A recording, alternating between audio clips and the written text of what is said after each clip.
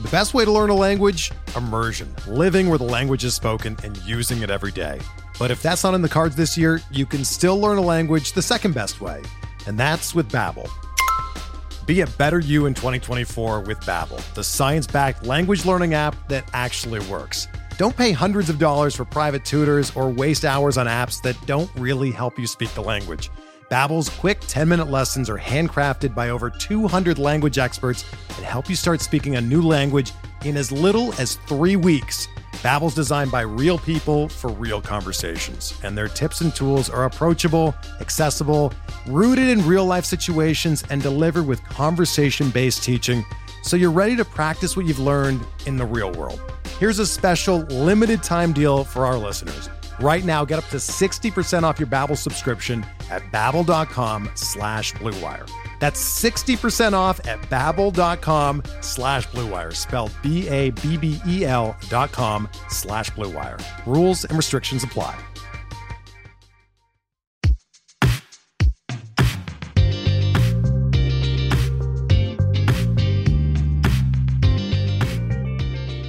Welcome to another installment of Dugout Study Hall, a remedial course in baseball stats and part of the Pitcher List Podcast Network. I'm your host and expert layman, Matt Goodwin, and I am joined, as always, by your fake baseball economist, Alexander Chase.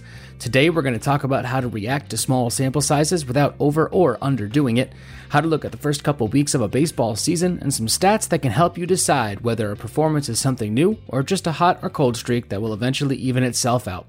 But before we get to all of that, Alexander, how are you, my friend? Hey, I'm not too bad. How about yourself? Not too bad. I'm on vacation this week, so it's a nice little break, little change in the routine. Get to record this a little bit more in the daylight rather than the nighttime. I have my third location in 3 episodes in the house to record. So that's what you mean by vacation? Just somewhere else in the house? Somewhere else in the house, yeah. It redefines staycation. It's just a different room of my existing house, which might make you think that my house is large, but it's actually the opposite. So I think if you have a large house, you have a dedicated space that you can just always count on being there, right? When you have a small house. Yeah. Sometimes those nooks and crannies are taken up with other things, or, people who have to work from home. And, so finding new places to do the recording is paramount when you got a tiny little box that you live in like I do.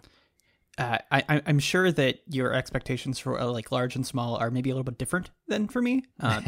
So my girlfriend and I moved apartments within the same apartment complex, actually, here in DC last year. We moved from a studio to a 1-bedroom apartment. And let me tell you, going from 1 room that you have to 2, huge jump. Yeah, I can so imagine. Much better. Yeah, it's not that small here, but for a suburban house, it's and 2 little kids running around, it can feel a little tight. I think that it's going to be a crunch when they're teenage girls. So, if we're still doing this, then we'll get some real insight into what a bigger space than what you have, but not necessarily a big enough space for 4 people all trying to use the same stuff at the same time. But anyway, I digress. I'm having a good week so far. It's early on. I've still got lots of my break left. So good things. I can focus on watching a lot of baseball, which is pretty cool. Yes. So that kind of brings us into the bell ringer for today. And that is, I was just going to ask you how you're feeling about the start of the season, both in real baseball and in terms of your fantasy teams. Well, Shohei Ohtani is playing really well, so obviously everything's going well because that's what all of my fantasy teams and real life hopes depend on. That's a lot of eggs in one basket. I'm mostly over exaggerating there. I didn't get him in enough leagues. But yeah, I know there's been a lot of fun things. It's a lot of dumb things, but a lot of fun things that have happened so far. For those of y'all who caught the weird ending to the White Sox game where they should have had a double play to end the game, and instead, I believe it was Yasmani Grandal got hit in the back of the head, and so the White Sox won. That's a fun one. Or the Orioles blown save where they just didn't throw home when they should have. That was fun. Yeah. So yeah, a lot of really dumb things that have happened so far. A lot of weird lineup things. it's that sort of like, oh yeah, this is all chaos anyway feeling. Right. I feel like that coming back really just reminds me, it's like, all right. Oh yeah, and then I think Mike Trout's back at the top of the WAR leaderboard, so we know the season's actually started. Yeah, that's the official beginning of the baseball season. One thing you left out there that I thought was of particular note, and I'm sure you didn't leave it out because you didn't see it, was Alec Boehm home plate gate. I feel like I owe pretty much fans of 29 teams an apology for leaving that one out. Yeah, the Atlanta Braves got a little bit of a jab in yesterday. I don't know if you noticed or not on their social media. Acuna scored a run, and they said, "Hey, Acuna touches the plate and scores a run." It was a very subtle jab, but I appreciated it. I appreciated that. I promise I was not being bribed with free Wawa to not talk about that. Free Wawa, that'll get the job done. It would. It would. All right, so now that you brought that up, I have to totally derail where I was headed with this and put it to you: Wawa or Sheetz? So Sheetz is not available to me. There is a Wawa at my close metro station stop here in DC. The answer that we're really looking for here, though, is Royal Farms. I'm going with the wild card. Yeah. For those of y'all who are, in the greater Baltimore area, they are the correct answer here. They have like the best fast food fried chicken. And by that, I mean literally Food and Wine magazine graded their fried chicken as like the best. So it's pretty good. Yeah. So that's, I've never heard of that place. So they're like mostly Maryland based. Yeah. Definitely a reason to have to come down into the area and check it out. All right. Let's move into our number of the week, which for this week's episode is 56.7%. Have you checked it out in the rundown? Do you know what that is? Do you want to take a guess? I unfortunately do know what this is. You do know what it is. Okay, so we can't play the game. Maybe those people at home will give them a second to think about it. 56.7%. Give you just a second. I have a follow-up question I should ask that when you reveal this that I think is really important. Yeah, absolutely. All right, so I've given you all a chance to think. We chit and chatted there a little bit, and the answer is that is the increase of Steven Matz being rostered in ESPN Fantasy. Steven Matz, somebody who had a lot of helium coming up, who had a lot of struggles, and suddenly is now blowing up. So it kind of leads into our discussion of the day in terms of what do we believe and what do we don't believe. So I'll throw this over to you, Alexander. Do we believe this?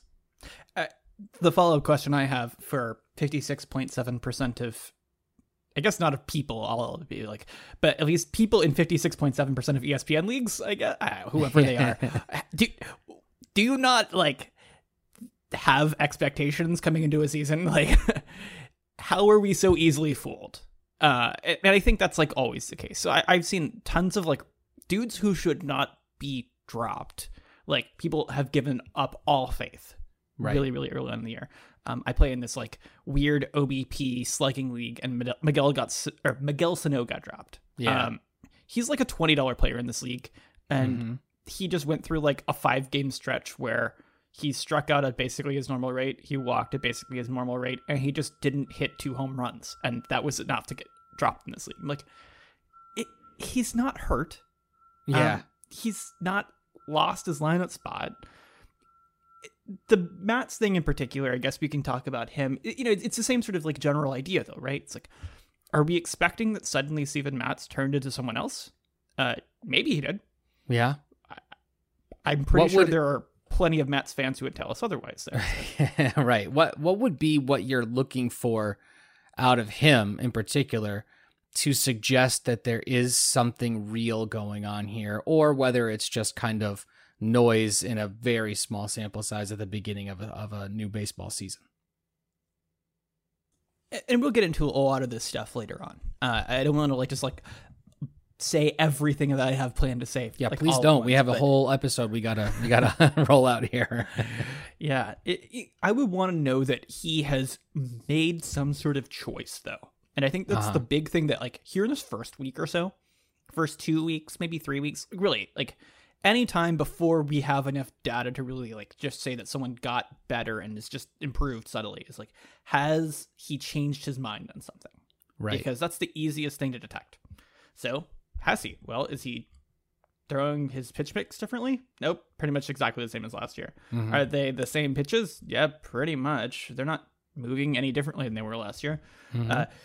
So at that point, you're really scraping the barrel for like potential explanations on why Steven Matz would suddenly go from a dude who, well, I'm going to rely on xERA here just because it's the thing in front of me. But, you know, like at some point, they're not that different. This is a guy who, he had a 7.09 xERA last year. Just want to be really ridiculous here. That is, of course, just like xWOBA scaled into ERA. So, you know, to just take all of the batted ball data. And yeah, this is a guy who was striking out, you know, like a mid-20s% of guys, but giving up like way more hard contact than you want to give up given his profile. And that's who he's always kind of been, is like kind of a little bit in over his head for what he's trying to do. Yeah. And, you know, here we are a week into the season. His strikeout rate is up again, and he's given up just a little bit less hard contact than he has traditionally given up. He'll probably regress a little bit, and he's still playing in the AL East where there are a lot of really good teams. Like, yeah. He's also, I should say, a lefty in the AL East. The Yankees are full of righties. The Orioles are full of righties. The Red Sox are full of righties. Yeah. This isn't gonna sustain itself. And that's the sort of thing, is like, at some point you just gotta like be able to answer that question for yourself. What do I believe has changed? Why was I wrong before? And what do I 2 know weeks now ago. that I didn't know. Yeah. Just 2 weeks ago. Right. So what would you expect him to need to change for this to sustain? Because I mean, the other side of this, and the reason people get so caught up in it, is that every year there does seem to be a handful of people who do something that works for them. It's not necessarily demonstrably different right away, but it works, and it just kind of keeps working. And maybe it's a one-off year, and maybe it's something that turns their careers around. But what would be maybe one thing you'd look for out of Steven Matz as we continue to get data to be able to move from the, is there a narrative to support this, to what do the numbers say?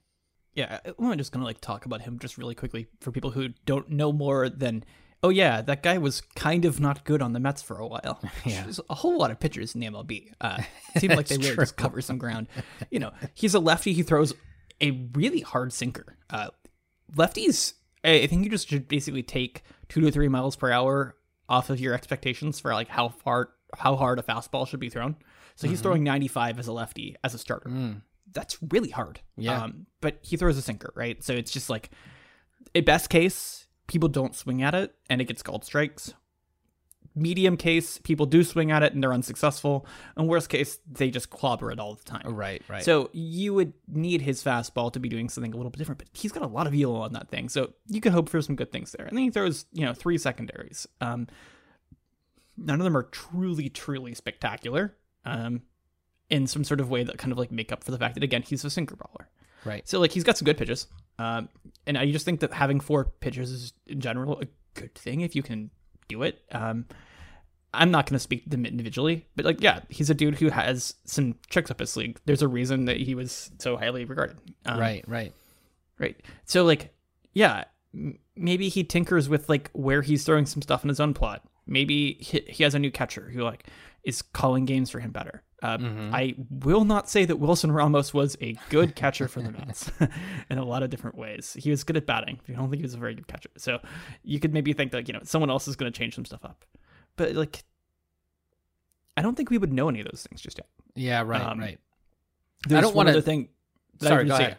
Yeah, this is kind of like where I'm going to land off of like the very last thing that I think is important to say. It's like, all right, now where can we go looking for some luck? He has like a 17% line drive rate so far. So opposing batters have been really unlucky against him. xERA is not going to know that. Right. So there you have it. And that's kind of what I was going to say is the, kind of asking the opposite. How is he able to do what he's doing? If nothing's different, what makes him good for 2 games and then terrible for 5 and good for 2 games and terrible for 5, as he's kind of been throughout his career. And I think that what you're getting at is just luck. There's a couple of games where he'll string it together where the ball gets hit at people instead of by people, that sort of thing. Maybe he does have his location or something's biting just a little bit more in a given day.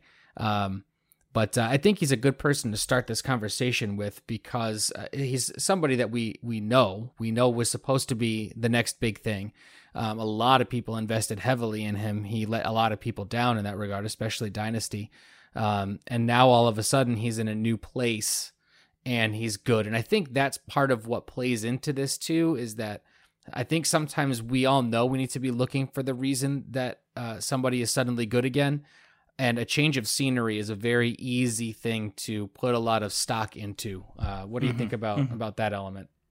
Yeah, so I think that this big idea of like, okay, I'm going to buy changes if I can give myself a reason to buy it it's a fun exercise, but it's also a fun exercise of delusion if you want to do that. Like, we could, if we want to do this, like let's say that sometime next week we get a bad Shane Bieber start.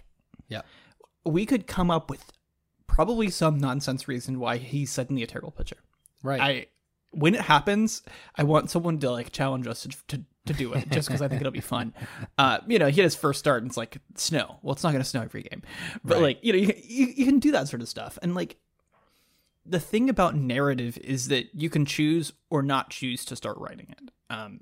There's always that opportunity. I do think that sometimes like when you start with scenery, you can then get to a more concrete thing. Okay, he's got a better pitching coaching staff. Right, the Mets right. have not traditionally had a good pitching coaching staff.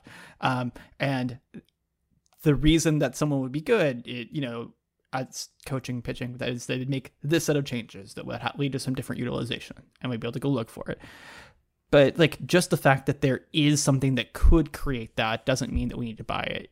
We have to be diligent. We have to go looking for reasons. And, where I start off here is like, has he made a different choice yet? Well, it doesn't look like he has just yet. Maybe he does later on. Maybe the Blue Jays tinker with him.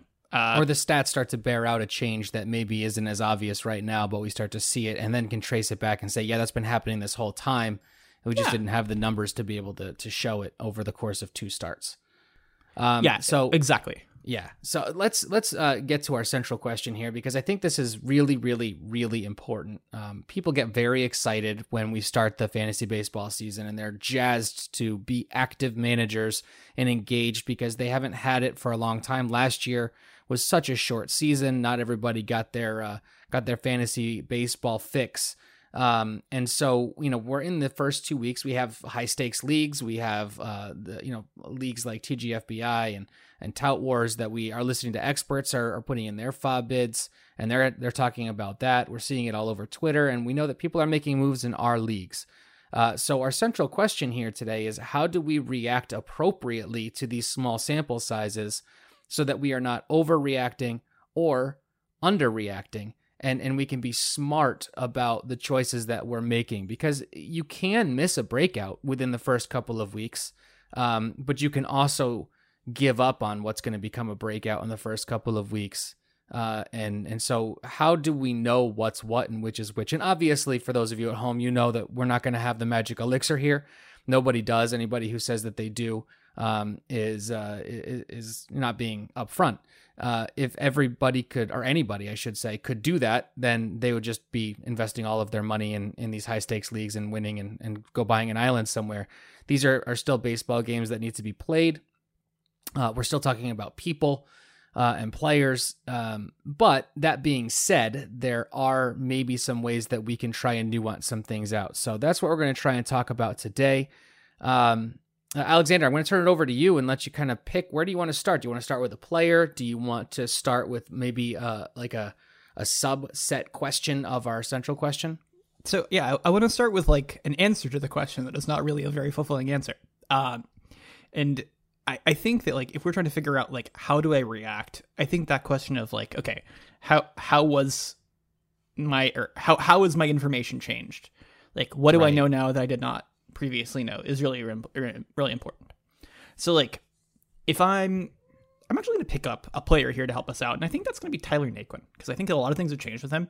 He's also been really added, and I think he's really interesting to talk about also just because he was in the outfield last year for Cleveland, and Cleveland's outfield was bad, so it's just kind of funny to think that he's been like electric to start the year.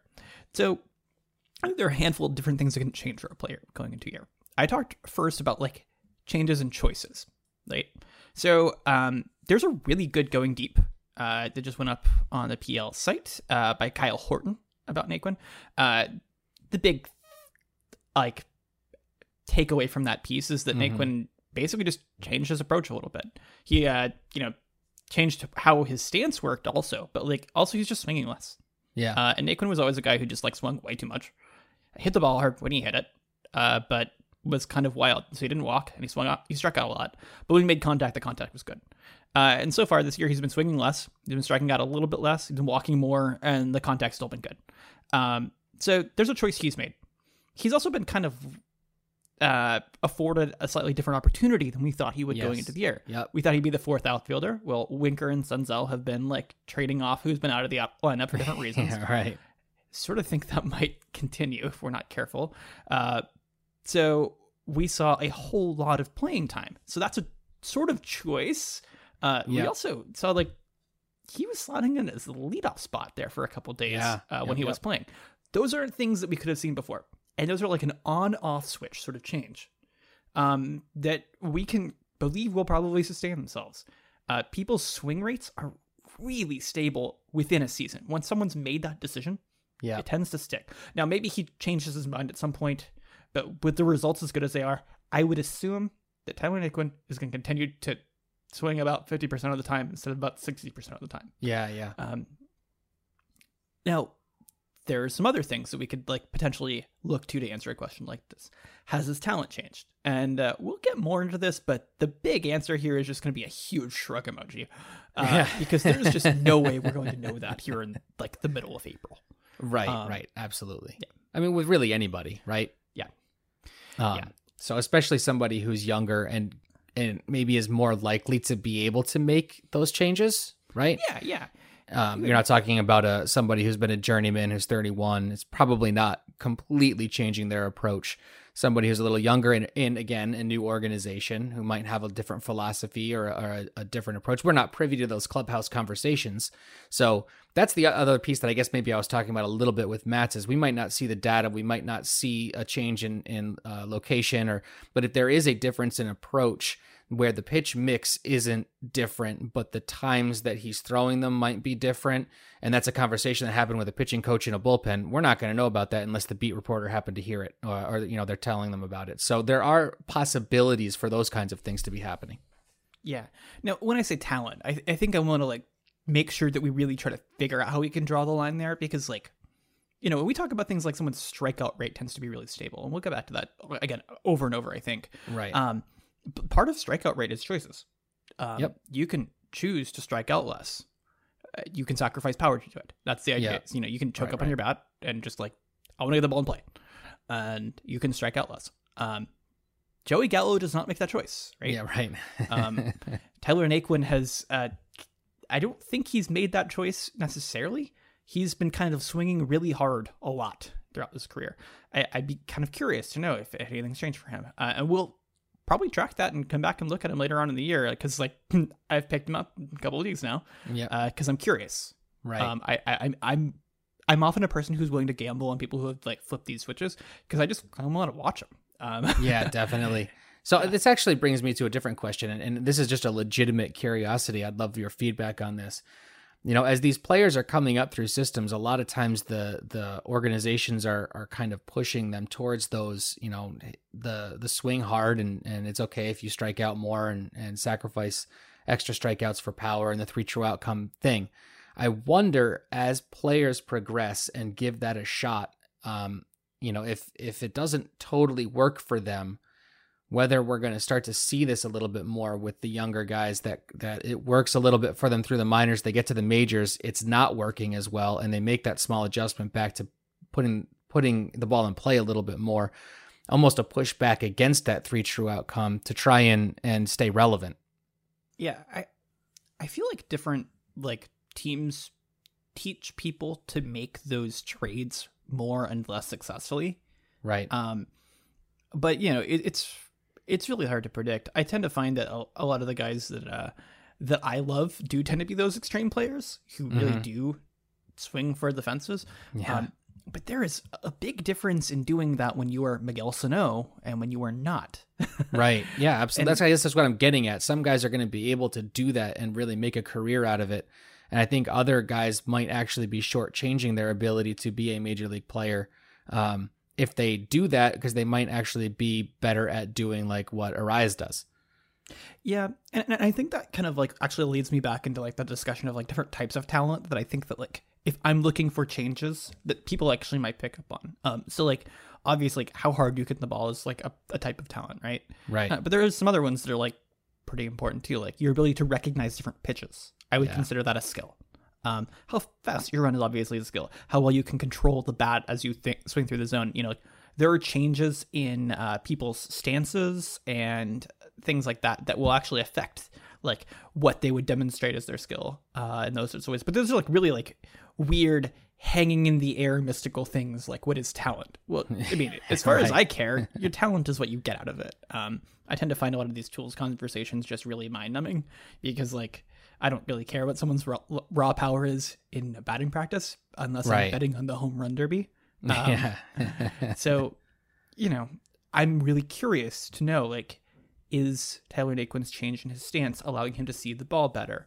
Is he being more focused because he's like moving around less? Is his bat playing a little bit better? Is the fact that it's staying upright and not moving mean he's more reliably controlling it through the zone? Those are all questions that maybe we could answer later on in the season. I think the pitch recognition thing is really important for young guys and trying to see if they're getting better at not guessing and like actually making solid like reads on what's coming out of the pitcher's hands and swinging appropriately, not being fooled. But those are all different types of talent that people can develop. We're not going to catch them all that quickly, I don't think. But some people are going to guess correctly off of a guy who has been semi-successful and is suggesting that maybe a change has come. Some people definitely won a lot of money or just embarrassed a lot of their friends in past years doing those sorts of things. I remember Ketel Marte just out of nowhere suddenly becoming better at both sides of the plate and becoming like a 950 OPS guy against both, like on both sides as a switch hitter. Just like crazy. Yeah. And I don't think at the end of the day, you could have reliably guessed it was going to happen coming into the season. I don't think you could have reliably guessed it within the window which you had to pick him up. And I think that's a really important place to kind of land some of this conversation is that like, we're going to be wrong because there's like a third piece of things that can change, and that's your luck changing. And that makes it really hard for us to tell sometimes. Now, there's some really obvious signs that your luck has changed that we can kind of use, both for guys we know and for guys we don't, and kind of like use that to kind of like I don't know, use it like a filter to like feed out like the guys that are doing something that's really extreme in some funny ways. But at the end of the day, it's really hard to control for that and figure out exactly what's going on. So like, some things in terms of luck are just, going to go away, obviously. I think as of our recording, both Senzel and Winker are healthy again. And I think Naquin might sit a couple times this week if we're not careful. Yeah. Now, do I like that? No. I think that they should move Senzel to the infield and probably bench Jonathan India. That's my opinion. India's been doing okay too, at least getting on base. He's not lighting the world on fire, but he is getting on base. So let's if we can for a moment, summarize the broad strokes and then maybe take those broad strokes and talk about just some more players, because I think that there's a lot of players that people are interested in, some hot names. But the broad strokes here is it sounds like there's about 3 different things that could be changing to make somebody better. And 2 of them are or worse, right? Or worse. 2 of them are nearly impossible to be able to tell in a small sample size. That would be somebody just got better at something. It's very hard to be able to see a talent change within a 2 to 3 week sample. And luck obviously is not something we're going to quantify per se, although we have some. I want to push back here. Luck is much easier to quantify than talent. Okay, and that's fair. But again, in a 2 week standpoint, we might have a tougher time discerning whether somebody is having a lucky streak, good or bad, or not. So maybe that's like a half. We'll give it a half. How about that? So 1.5 things we might be able to reach into out of 3. And the one that's the most obvious is something that has been, a choice, a decision's been made. I'm going to change my approach. I'm going to change my pitch mix.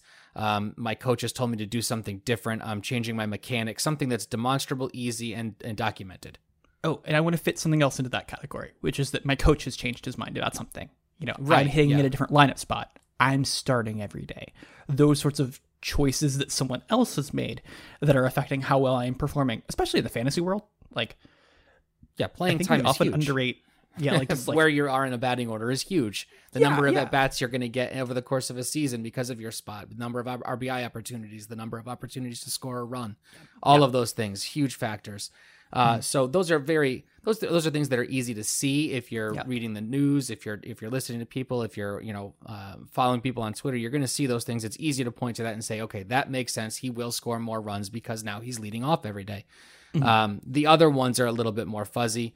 I am very interested to hear what you have to say about being able to use some metrics and some math to kind of hedge your bet on the luck piece. I think that's really interesting. So maybe that's where we should start with a case study, a specific player. So because I'm just as curious as the people at home to hear what's coming next, I'm going to let you pick the player that you think best exemplifies this discussion in terms of metrics and luck.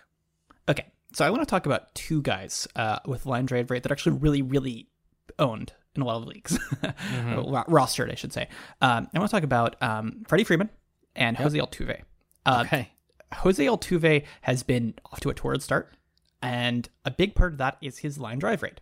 I remember when I was first starting to love baseball, I was watching a Rangers game, and those 2 things are not related, I should say. I remember seeing Ian Kinsler just hitting a bloop single over the shortstop's head, and I was thinking to myself, man, people should just do that every time. Yeah, right. The thing about that is it's really hard to just hit the ball where the defense isn't reliably. Yes. Line drives are a big part of that. Line drives are exceptionally correlated to how well you perform, and they are really, really, really fluky, and people cannot do them reliably. There are a couple guys in the league like Freddie Freeman who have made a career out of really, really higher than average line drive rates, kind of looking like they have that skill. Freddie Freeman has a sub 10% line drive rate right now. And Jose Altuve's is over 40%, which is much higher than where he was last year. He had an awful season last year, largely driven by poor line drive rate. If you're wondering if the player that you're looking at has been lucky, that is the first thing I'm looking for. Okay. Because, somewhere in the mid-20s, anywhere really between about 22 and 32%, honestly, you can say that they've been a little bit lucky, but their regression probably isn't going to be too dramatic. But once you have someone who creeps toward 40 or really south of about 20%, you can expect that things are going to change. There's just nothing that a player has probably done to really deserve that, unless they've just been completely lost to the plate. Now, or they're playing injured or some other... actually, that's probably a good thing to say. Maybe something else has happened. But a normal MLB player is not going to conceivably have a 10% line drive rate. It's just not going to happen. And here we have people who are really good who have those sorts of numbers. So, these can all change within a course of a couple days, but that's obviously the first thing I'm going to look at. So when someone like Yermin Mercedes comes up and just tears all sorts of records apart. Yeah. I went and looked at his actually hasn't been too high. He's been doing some other things really well. Mainly not striking out. So just want to say that as a luck test, yes, Mercedes has probably been lucky, but it hasn't been line drive. Just wanted to make sure I get that out really quickly because I remember looking at it and being surprised. Let's circle back to him because I think that's a big name. So I think that's somebody we should definitely talk about. Yeah. But that's the first test I'm looking for. The other things that I'll often be looking for, if I'm looking to see if someone's kind of been lucky in some ways, I want to see if someone's been lucky in terms of who they've faced. And this is a really particular thing for especially right-handed players. Right now, it looks like in the AL West, almost the entire Mariners rotation and a good chunk, I believe, of the A's rotation are all right-handed, or all left-handed, I should say. So there are some righties or... I think the San Francisco Giants have mostly been facing lefties so far. So you're counting stats and your performance might be just really biased by just getting some really good matchups over and over again. So that's a thing to look out for. Oddly, just like I want to say totally in the opposite direction of this, like for the first like 6 or 7 games of the season, like the Houston Astros faced a huge number of lefties. Again, they were facing like these same teams, and Kyle Tucker, who is left-handed and was facing his like bad side platoons, was still like tearing the cover off the ball. So that's a good really thing. Good sign for him. Yeah, really good sign for him. So like those are sorts of things where it's just like he had no control over it, and Altuve should say right-handed batter for the Astros, facing a lot of lefties, had a really high drive rate, and that's going to be a part of the reason why he had like close to a 400 OBP through like a week and a half. Right. So those are just like really obvious extreme big name guys who are really, really out there. But if you're trying to figure out if someone else is sitting in a similar place, it's something to look for. Another guy who's been really big name, Akil Baddoo, he's sitting at like a 31.3% line drive rate. Yeah. Now he's got some other stuff that seems like it's a little bit out of whack, but that's a little bit high. His whiff rate and his strikeout rate seem like they're a little bit out of sorts right now. Now, those can be out of sorts, but you might expect that he might strike out a little bit more in future days, and also be a little bit lucky where his balls are landing in future days. Still excited about him, but these are things to look for and to watch and to see how they change over time. Let me ask you this: as you're bringing up something about, let's say Altuve, and he's facing a lot of lefties, that's going to help him, right? He's a right-handed batter, that's going to help him. So he might regress in terms of his line drive rate, but if he is able to do what he's doing against left-handed pitching, that's still a good sign, right? I mean, the rate itself is maybe not sustainable in terms of a season, but is that something that's perhaps sustainable against these circumstances, which he will encounter more than maybe the average player because of the division that he's in? Yeah. So here's the way I would look at this. So Altuve's, for example, strikeout rate has like gone back to like 10%. That'd be like a career best for him. That's driven because he's facing a lot of left-handed pitching. He's going to face a lot of left-handed pitching. Ooh. And that will kind of keep up. That's something to watch. It probably won't keep up to the level we've seen it, but I would still suggest that like if the average team is going to face like 70 to 75% righties, the Astros will sit in like the 60s, 60% righties or something like that. Is my guess.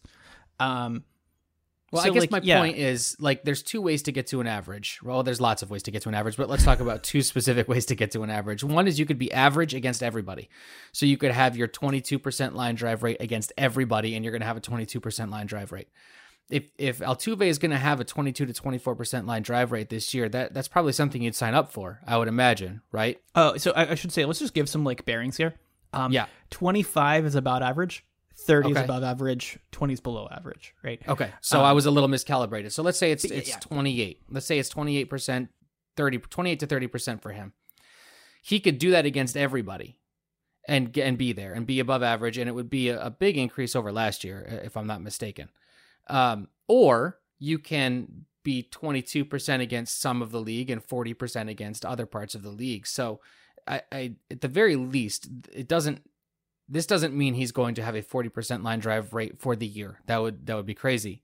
But if he's able to have a 40% line drive rate against lefties or under these circumstances, and he can repeat that in the pockets where he's facing these left-handed pitchers, then it does bode well for the likelihood that his season numbers will be higher because they'll be pulled. The average will be pulled by these 40% performances.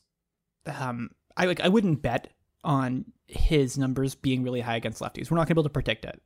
It's like the other things, like his general performance is going to be better against lefties. Right. So I do think that there are going to be like a confluence of factors that probably do bring his strikeout rate down from last year.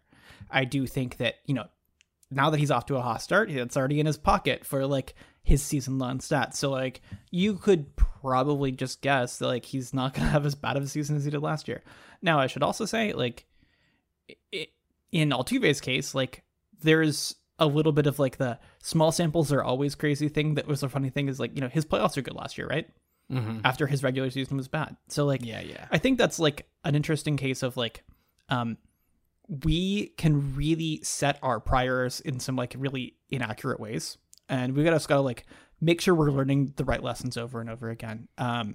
So maybe it's not quite an amazing thing that he's doing what he's doing now. It's just good that he's not performing poorly.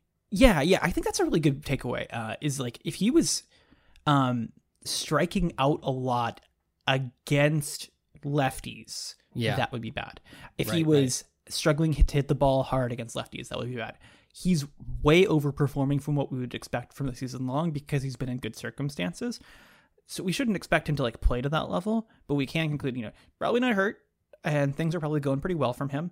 And like, if you're one of those like, I'm permanently going to fade the Astros because I believe they were cheating way more than the rest of the league. Like, either A, they found yet another way to cheat, or B, it wasn't actually helping, which is a whole side conversation. But there seems to be some evidence that they didn't actually benefit a whole lot from like the whatevers because, it just wasn't that helpful in. It took away from like some of their other baseball skills. That's the going theory. Okay, that would be something interesting to explore because I definitely have had the impression that they were able to better perform, at least in moments, maybe not over the course of an entire year, but in moments because of what they were doing. But I think that's probably true. Yeah, we can certainly save that for a different discussion. Why don't we, if we could, let's pick one more player, and if you don't mind, go with a pitcher. Is that something we can do? And talk a little bit about small sample size of pitchers, because pitchers' sample sizes are even smaller. When you're talking the first few weeks, you're talking about 2 to 3 games. Okay.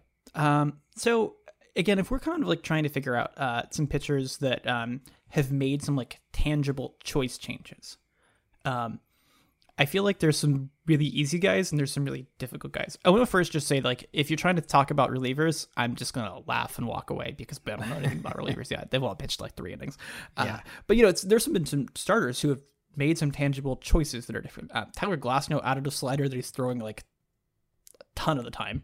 And is pretty good. It's pretty good. Yeah, pitch. I would say that Tyler Glasnow has been maybe better than he has ever been over his first 3 starts, which is ridiculous to say because he was very good at pitching. Right.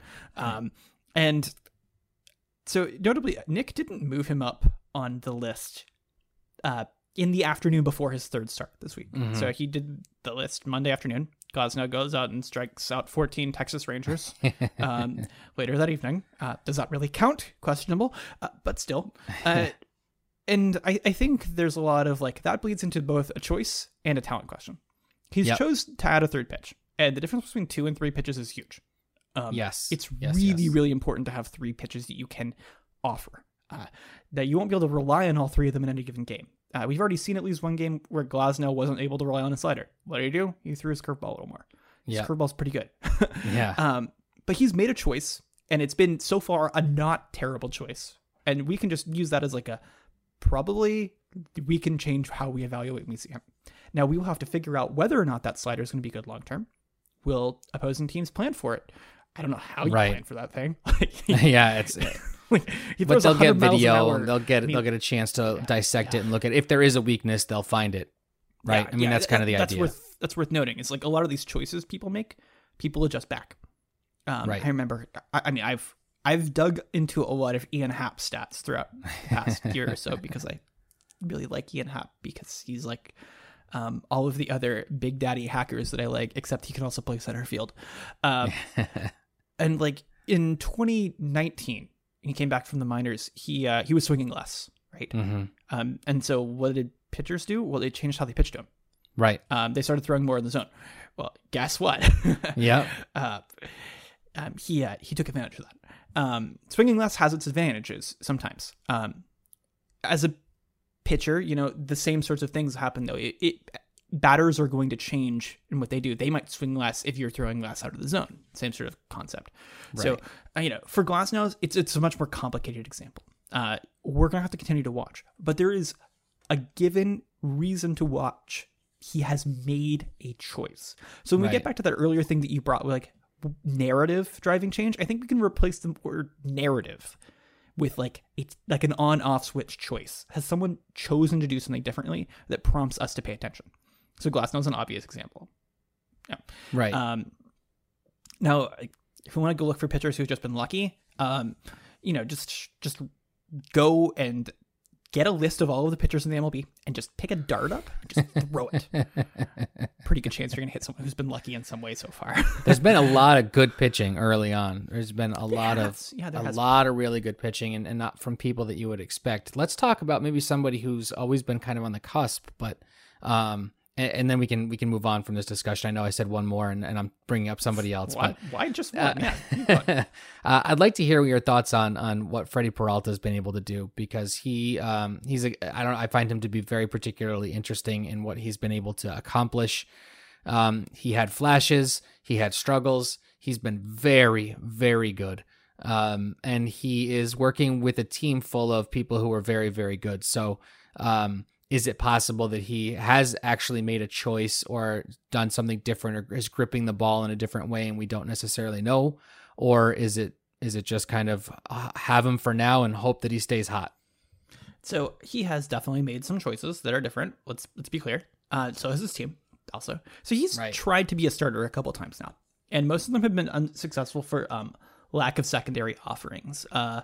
In 2020, his primary pitch was technically a slider. He's always thrown I'm looking at the wrong thing here. I'm looking at vertical movement because I'm dumb. Let me try that again. I wouldn't say you're dumb. That's just an honest mistake. Okay, yes, there we go. Yeah, so he's always been like a pretty much just fastball guy with like 20% something else. In 2020, he started to add a slider, but, it was mostly curveball as a secondary pitch. And this year, his slider is like legitimately his second offering. And it's been like 50% fastball and then like 40% slider. He is a different pitcher than he was in previous years in some ways. Yep. Now, like, I think this is just kind of like how can a dude just add a slider and it's nuts out of nowhere? Well, if you can throw hard and you can put spin on the ball and you're good at learning, like you can add a new pitch and it can be right? Glasnow. And like I guess to my point, there are people around him that are going to be able to help him, not just the pitching coach. There you go. That's a good way to look at this as well. So yeah, he looks like a different pitcher, right? Yeah. Now there are gonna be some other things that are still an issue. If you're like a pitcher who has issues with command, you add a new pitch, that issue with command might not go away, because those issues come from things that are beyond just like your pitch grip, right? They come from like how you throw the ball all of the time, your mechanics. And I think Peralta has some issues with like lack of repeatable mechanics. If I can remember correctly, I don't know. He's not a really tall guy. He's only 5'11". And it tends to be that the really, really tall guys, because like those long, lanky arms, have a hard time like doing the same thing over and over again. Same thing happens in basketball, actually. It's like the shooters with shorter arms tend to be better shooters, right? That's interesting. I mean, it makes sense now that you say it out loud. Yeah, shorter lever, right? So there's a lot going on here. But, so far he's got a 47% strikeout rate and a 18% walk rate. I will let you bet on whether or not those are going to stick. Do you want to guess what his line drive rate is here as of April 13th? Okay. I'm going to guess it's 11. It is 11. Nice. Hey, I finally got one. And right on. I'm genuinely shocked. Where's Bob Barker? I need my money for getting the number exactly right. I'm shocked here. Yeah, no, so he's going to regress in some really weird ways. And we do not know where those cards are going to fall just yet. Now, the interesting point, though, is that if he regresses to a league average, he's still probably going to be okay. It's a matter of whether he regresses significantly or if it's in all of those categories, right? He's going to have to maintain something that's above league average, obviously, to be better than league average. Yeah. So here's some other, like, these are all situational. I want to make sure I prompt that ahead of time, right? So right now, his chase contact rate is way, way, way down from like last year. 30% of his pitches out of the zone that people are swinging at have been contact so far. So that's a lot of whiffs on the chases out of the zone. Right. His chase rate isn't exceptionally high, only 25%, which is down from his like high 20s from previous years. And he's technically throwing slightly more in the zone than he had last year. But all this is to say, like, he's a new guy, basically. Yeah. He's I guess my point was, like, if his line drive... Changes. Yeah, if his line drive rate normalizes a little bit, but his slider is still super nasty and he increases the whiff rate or the chase rate, that he can still, even in some of these categories, he can come back to earth a little bit and still be very, very good if there's a demonstrable change that is going to result in, missing bats or whatever the case might be. Obviously, if a pitcher comes back to average in every category, then they're just an average pitcher. So I just wanted to clarify what I was getting at. We might ask ourselves, like, which one of these things are going to be the most likely to change, though? Yeah. And regression in line drive rate is way more likely than regression in strikeout and walk rate. Mm-hmm. Typically, I'm sure this is a question people have been kind of like hoping we would answer all episodes. Like, when can I trust that the sample's not small? I like that when voice. Does that happen? I've never heard that before. We're gonna have to bring that person back. I heard that before. A recurring character. Yes. So strikeout rate. Typically, like, we're talking about, like, you can start to, like, look seriously at someone's strikeout rate at like 100 batters faced, which for a pitcher might be like 5 starts. And and the returns get smaller over time, but like after like 7 or 8 starts, you should start to believe that someone's strikeout rate is pretty close to who they are. For a walk rate, it's just slightly more than that. Really interesting finding that I had from last year is that someone's hard hit per PA normalized faster than walk rate. So maybe that's a place people should be looking now. Yeah, we can start to look for that, actually. Here, I would say I'm like almost certainly going to write about like hard hit per PA, like standouts sometime in the middle of May, because that's like clockwork when we're going to start to trust it. Yeah. But like so far early in the year, like it's going to be a little bit funky one way or another. Well, everything at 2 weeks in is going to be super funky, but if that's the thing that you're starting to look at now, and you can compare adjustments to that, you can compare adjustments to that by the time May hits, when it's reliable, that's going to be easier than something that's going to take another 2, 3 weeks, 4 weeks beyond that to stabilize. Yeah, and I should just kind of give it as a reminder to people, like, the reason I prefer the per PA thing there for pitchers, especially if we're kind of looking forward, is that if you're just looking at like hard hit only on contact, well, like, the dudes who like strike out or walk a lot of guys are barely giving up any contact at all, and we have to account for that. Also, the people who tend to strike out more are often going for the strikeout, so they might, as a part of their baked-in risk, give up a few bombs along the way. Whereas the guys who are pitching to contact, they give up just as many bombs. You just don't notice it because they're not gunning for the strikeout in the same way. The samples look differently. So that's the whole thing. The same way. Yeah. But like, still, like, I found then like when I ran some, it's called Cronbach's alpha regression is the thing I did. It's the same thing that Alex Fast did when he was checking out like when we can trust CSW rates. A lot of people use it for a lot of other stuff. We can start to trust that here about the same time we would trust walk rate, or a little bit earlier, 6, 7, 8 starts. Oh. So that's good. Yeah, that'll be one of the first things we can use to try and make good decisions about players. Yeah, it's interesting. There are contact stats we can trust early. I think it's just a matter of like, you have to be willing to know that they're going to be like a little bit silly. The general rule basically for that, if you're looking for things, is like the things that happen more often become reliable faster. So hard hit happens a lot during a game, relatively speaking. Like a quarter of all plate appearances yield a hard hit ball. A quarter of all plate appearances yield a strikeout. Like 10% of all plate appearances yield a walk. Whereas for home runs, it's like a really, really tiny number. So home run rate doesn't normalize. Barrel rate doesn't normalize. Barrels are actually really wonky. People don't think they are because they're this cool StatCast stat, but no, they're unreliable actually in quite a few ways. Forward-looking statistics shouldn't be baking them in all that much. People have been doing it. It's a way to actually be less reliable than you'd think. So if you're just trying to think, like, what stats should I be looking for to trust? Per pitch statistics, like chase rates and like swing rates and stuff like that in general. Those are going to normalize quicker because they happen a ton. And they're also driven by choices, which are going to make them really stable really fast. That's another part of it.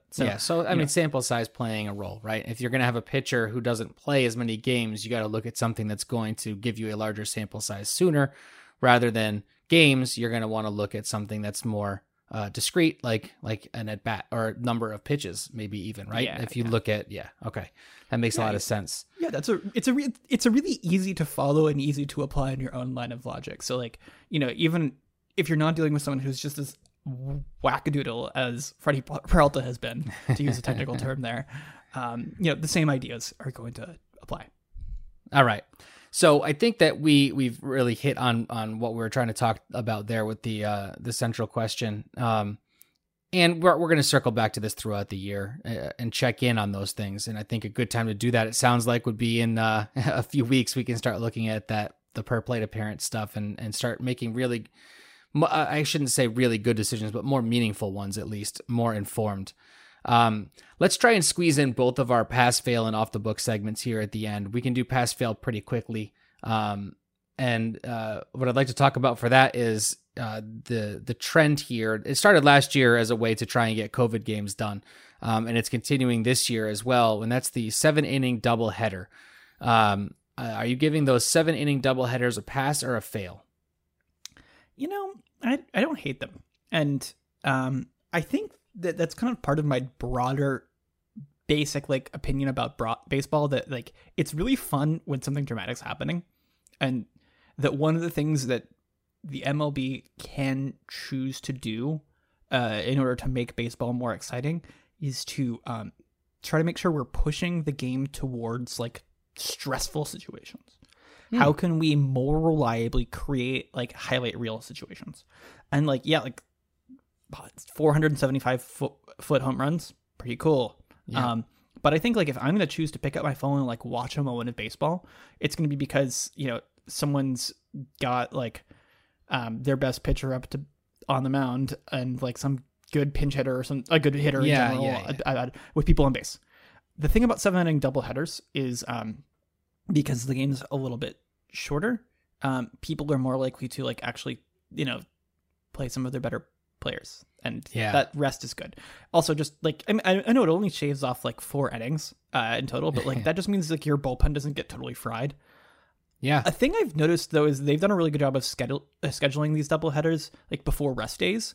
So the Nats and the Braves had a doubleheader in the first week for the Nats, and there's a rest day the next day, and both of them used all of their bullpens, but it meant that there weren't these huge terrible effects the next day. So I think it's it's good for health. The games tend to be shorter games mean closer games, I think tends to be a cool thing. So you get to sense. Though both of those games were close. I think the Braves won both of them, but we got 2 really interesting endings to games. And I think all told, it's fine. 2 innings of regular season baseball is not that big of a deal, one way or another. And I don't think anyone should have that strong of an opinion about it. So for me, I don't mind it at all from a baseball standpoint. I actually think it's kind of neat. I think it's kind of a cool, quirky thing.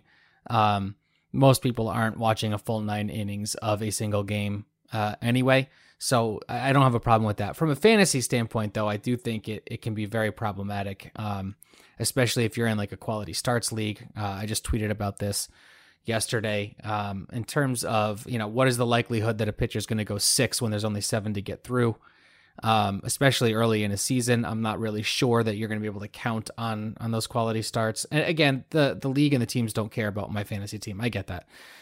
So I would split this in terms of pass fail. I think it's a pass for the game because it helps get the games in. It gets them in sooner. You're not waiting until August potentially for a makeup game that got rained out yesterday.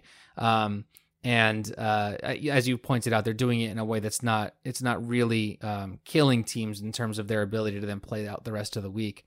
From a fantasy standpoint, though, I think it's maybe something, if it's going to be a new regular thing, maybe it's something that we need adjustment to, and maybe it forces us into finding better things than wins and quality starts. But even in those leagues that have moved to innings pitched as a kind of a bridge or a I don't know, a kind of a stopgap solution there, that's still going to be impacted too, because there's 4 less innings in those double headers than there would normally be for a pitcher to get those innings pitched. Somebody was going to pitch them, right? So if you're going on an innings pitched league, so maybe it's going to force us, maybe it'll turn out to be a really good thing, and then it'll force us to find better categories that we probably should have anyway.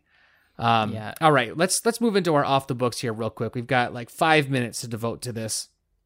But it's very interesting, and I think maybe we'll use this as off the books, but also a teaser for an upcoming episode where we can dive into this a little bit more, especially as we have more data and the sample size increases, and we get to those stabilized numbers where we can really talk about this. But that's the new ball. And we talked a little bit about this before the season started in terms of it being kind of an unjuiced ball, and that it was going to impact people's abilities who, not necessarily the thumpers, the Aaron Judges of the world who hit the ball 7 miles, but the Kevin Biggios of the world who hit some fly balls that happened to go out, maybe being impacted. But we're also seeing this almost inverse to what I expected. Maybe it was just me, but inverse to what I expected result in that exit velocities are up and guys are hitting the ball harder than they've ever hit them before. So why don't we talk just a little bit about that? I know that you have some insight into that. Yeah. So the like implications of this are like kind of, you gotta have a foot in the door of like caring about StatCast to care about it a little bit. But on the surface, at least. So the data early on in the year has basically been that, like you said, more often than we previously had been, the ball is getting hit really hard. Shohei Ohtani, again, the best baseball player in the world, hit the ball 119 miles an hour last night. Again, we're recording this on Tuesday. It was a double. And we already saw some like interesting takes on like why it is that he was able to do that. Saw Tom Tango saying, like, yeah, he basically hit the ball in like his perfectly ideal swing plane, blah, blah, blah. So it's like, yeah. Still. I would think at 119, it would have to be. Yeah, well, he was the 5th person to ever do that.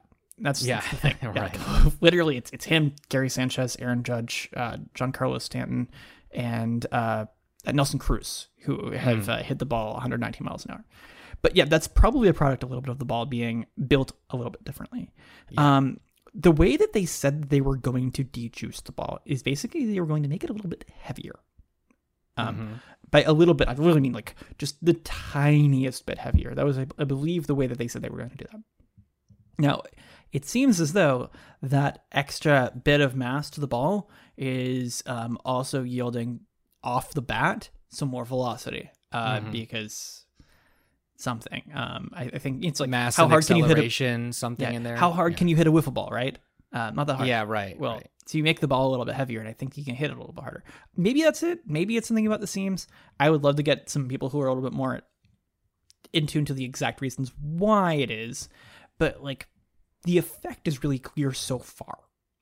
The ball is dying in the air more than it had been previously, but it is coming hotter off the bat.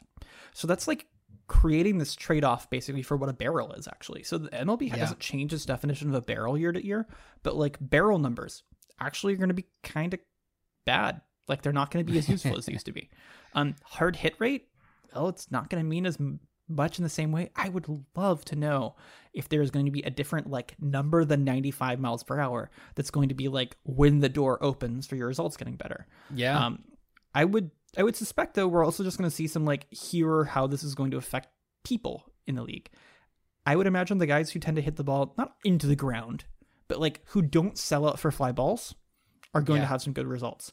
Because you're going to be able to smoke the ball between the shortstop and the third baseman a little bit easier if the ball's going a little bit faster, right? Well, and you might even be able to beat the reaction time of the fielder a little bit easier if it's got a couple that's extra exactly miles an what I hour. mean. Yeah. Plus, if you're hitting the ball over the fence at like a low altitude, you're not giving it a whole lot of time for there to be drag. You're probably going to see more like frozen rope home runs this year than you would reasonably have seen them like on a full season last year. So you want to talk about players here, like someone like Vladimir Guerrero Jr., who is famously hits the ball really hard but doesn't get enough loft. You might see him hit for a really high average this year, or like hit more home runs this year. There have been talks about him getting more loft, but like if he only just gets marginally more loft and continues to smoke the ball, you might see a really good year from him. He's like kind of exactly the build of a player who like this change is built for. Whereas someone like trying to think like Rhys Hoskins, who's like traditionally sold out for fly balls, might be hurt a little bit. Now Hoskins can hit the ball pretty hard, so maybe he makes a change here and he doesn't get hurt really badly. An approach change. Yeah, but like the people who have been selling out for fly balls have less reason to do that. So it's a really interesting way to change the game, create a trade-off where you don't just like nuke one approach without like opening up another one that's really interesting and kind of giving someone like a benefit. Well, it's like changing a rule in fantasy, right? I mean, people can complain about the rule, but if everybody's playing under the same rules, everybody's playing under the same conditions, there's just new ways of exploiting that system, whether it's fantasy or whether it's on the field baseball. The one thing that I would ask your opinion on, because I know this is your wheelhouse, is the numbers. If I'm trying to do year-on-year comparisons, it's going to be very difficult, right? We're going to have to do some sort of like standard deviation analysis to be able to try to even come close to making them comparable or meaniful in any way year on year, right? The answer here is to make sure that you have good comparable stats and then to use percentiles. Like StatCast gets it mostly right whenever they like give you like, here's someone's hard hit rate percentile. The answer still needs to be like, don't use hard hit rate because it's biased and dumb, and just make sure you use like per PA stuff. So like, see, like barrels are still going to be broken, but like do someone's barrel per PA or like percentiles, which you can get. You can also, this is like a fun sort of like pseudo hack that you can do, is if you like basically just run like a savant search for like barrels and then make the denominator PAs, and you just figure out like, okay, my sample, there are 500 batters and this person is 80th or whatever, right? You're like, okay, what percentile was that? You can do it by hand. I do that all the time. It's really not. And that would be great for this year, but if you're trying to look for trends, it's going to be, especially for what you said, barrels take a long time to stabilize normally, right? Yeah. So you can't reach into last year to increase your sample size if the criteria is different. You're going to have to really wait this year until you get to a sample size that's consistent. Yeah. And I think that's like, we need to like early on in the season, because like the league wide samples are actually going to be pretty high for balls. We actually don't need to play more than like a couple weeks for the games to really know what the ball is.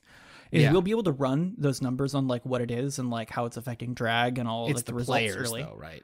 Yeah, because I mean, when you have all these games being played, you have a ton. Your sample size is huge pretty quickly in terms of batted balls. But if you're talking about batted balls by this guy, that's going to be a much longer road. Yeah. So ideally, what happens is that someone incrementally smarter than me, hopefully a lot of increments, goes and figures out, if things like hard hit rate are going to change meaningfully so that we shouldn't care about them. Like the mechanics behind hard hit rate, the mechanics behind barrels. And it's not that hard to do. You can still pull all the same data, do the things, and be like, okay, what number is it? What number of miles per hour is it? Then we start to care differently. Well, I guess the thing is, like with a barrel, though, if you're talking about the cutoff being 95, because there was a mathematical cliff, right? It was very demonstrable, and now that needs to be 97, but it's not. You're really mucking up your stat. Yeah, right? It just makes like the publicly available and easy to use data less helpful. Well, like think about it the other way. If all of a sudden they decided that they were going to make the gate 93, the ball didn't change. They're just going to make it 93 instead of 95. We'd have the same problem. Yeah. I think the question is like, we know that things have always been kind of changing year to year, and we just haven't been acknowledging it, right? Someone like league wide, I think you can go and check, and like barrel rates and hard hit rates and whatever have probably been fluctuating over the past several years for changes to the ball reasons. As well as also to say like changes to how pitching's gone. People have been throwing harder progressively for years, and that has just changed things. We haven't been factoring that in for a while. Here we have way more evidence that's changed a bunch more all at once. And it's like, oh yeah, by the way, we haven't been doing this for years and we probably should have been doing it. So like, if you're really statistically inclined, you've always been able to account for this. If you haven't been, and you've been relying on like the StatCast UI, well, you've always been susceptible to those things. So I think the question is like, should it dramatically change how we affect these things? It's like, well, we always should have been doubting it a little bit because there's always been holes in their approach. If you want to go poll these things yourself, it's really, really easy to learn. And I'm happy to answer questions about it. And so it's like pretty much everyone else who loves StatCast, I should say. Yeah, definitely. It's like most people like me, I actually love the innovation that it provides. I just wish they had a better public facing like display of the data that they track. Yeah, I'd love to be able to do like a mailbag of people who send us questions on Twitter and email us. And we're at Dugout Study Hall. We always put that at the end of the show. We'll do that again today. Our email is dugoutstudyhall@gmail.com. So please do send us questions. We can drop the answers into episodes. The takeaway here, and then unfortunately we are not just out of time, we are way over time, and that's okay. We can let that happen every now and then. But it feels like the takeaway is if you are at home trying to compare a player from this year to last, the place to go would be percentile. Where do they rank versus other people? That's going to give you a better sense of maybe growth or decline compared to the field than just comparing that player in isolation, because the numbers might be a little wonky, not only because of small sample sizes, but also because of changes in the ball and the way things are working this year. Yeah. And like, if you want to like just really quickly hack some of those things, just make sure that someone's like, if you want to compare someone's like average exit velocity or hard hit rate, like I don't love those stats. They're still mostly useful a lot of the times. Just make sure someone's strikeout rate hasn't changed like dramatically. If their strikeout rate and their walk rate's basically the same, then seeing how their percentiles stack up year to year is totally valid. That'll totally work. Yeah, and that's the other thing we don't know yet too is how the new ball is affecting pitching quite as much. There's less. Oh yeah, that's so many there's questions. Less on that. So many questions. So a lot of questions, and that's good for us in our show because that's what we try and do is answer those questions. So we'll be addressing those as the year goes on. That does bring us to the end of this particular episode. Thank you at home for listening, and Alex, could you go ahead and let the people know where they can find us? Well, they can find you on Twitter at @thecorkedmatt. I'm on Twitter at @chase_rate. And most importantly, you can find our podcast on Twitter at Dugout Study Hall, where you can send us some questions. Please be sure to subscribe to the Pitcher List podcast feed if you haven't done that already. Leave us a good review if you can be so kind. And if you're not already, please consider becoming a PL Plus member so that you can harass us on the PL Discord. And that's it for me. All right, well, thanks for listening, everybody, and we'll catch you next time.